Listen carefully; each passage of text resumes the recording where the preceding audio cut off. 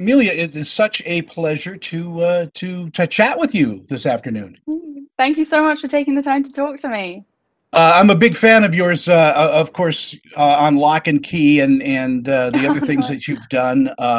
Such a such a versatile actress, and wow, what a singer! Thank you. I love being able to learn.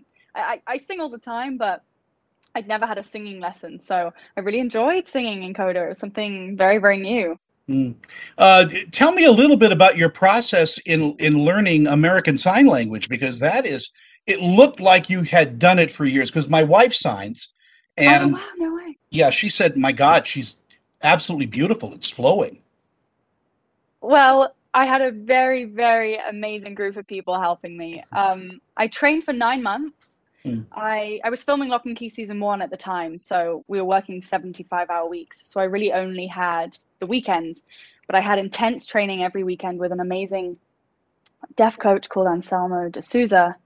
And he didn't just teach me ASL, he taught me about deaf culture. Um, and I was so grateful. He was so patient and kind, and he really just taught me everything in preparation for flying out to Massachusetts and meeting Marley, Troy, Daniel, the whole team. I flew to Massachusetts. I worked closely with Anne Tomasetti and Alexandra Mhm. Wales, and they were our ASL directors. And they really pushed me. I think they saw that I wanted to know everything and I wanted to learn and I wanted to portray Ruby right and accurately. I didn't want to go to any easy route. I didn't want to take an easy route. I wanted to challenge myself and make sure that I was portraying this role correctly. And then Troy, Marley, and Daniel helped me so much. They kind of took me under their wing and were constantly helping me with signs, teaching me new signs. Mhm. So I was just so grateful that I had. Oh, and also all the interpreters on our set were coders. Wow. So I was able to talk to all of our coders in depth, and hear their different experiences. And I just was very grateful that I had a great, great team and great group of people supporting me and helping me learn. The other side of this is that you're also learning how to be a Gloucester fisherman, and it's I mean, those families date back centuries and centuries back to the whalers. Mhm. Gloucester, Cape Ann. It used to be called Dogtown at one time.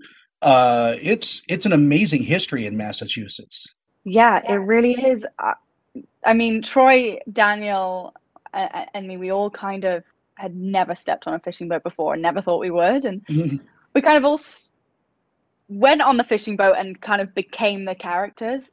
I was an animal lover, so we went out with fishermen, and every time they turned their backs, I was kind of throwing fish overboard and things. They told me off.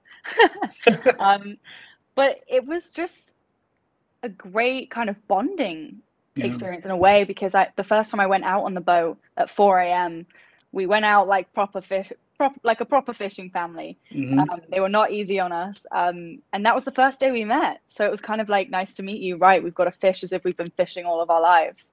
Yeah. The people there are so friendly too, in those So small friendly. towns. So friendly. And I think, there were a big group of us filming, and all the people in the town kind of became friends with us, and we were all like a family. I know that Troy and Daniel would always go to Pratties, and they'd hang out with all the fishermen and have drinks. Yeah. Amelia, this is the second time I've seen this film, and it got better the second time I saw it. And I just wanted to end our interview with this last question. What do you think audiences who have not seen the film are going to Mhm. pull once they see the film? Well, Coda is a love letter to family. I hope people can relate. Um, it's coming out at a time where, a lot of people have either been forced to be apart from their loved ones, and then it's also allowed people to reconnect with their loved ones. In my case, the pandemic allowed me to go home and spend quality time with my family. I'd been away filming for a year.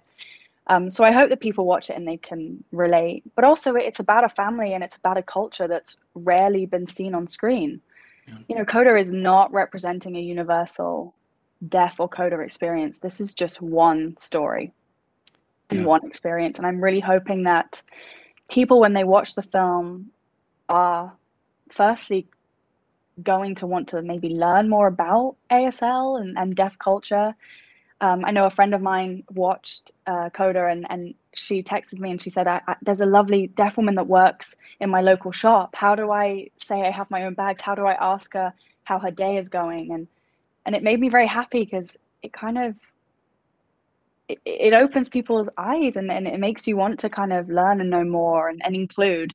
And I guess also I hope that people want to tell more of these stories because, as I said, CODA is just one. There are so many more out there. So I'm hoping filmmakers, producers, and directors will want to challenge themselves and tell these incredible stories about these incredible people.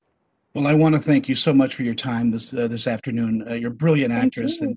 and thank you so much. Thank you so much. Thank you for taking the time to talk to me.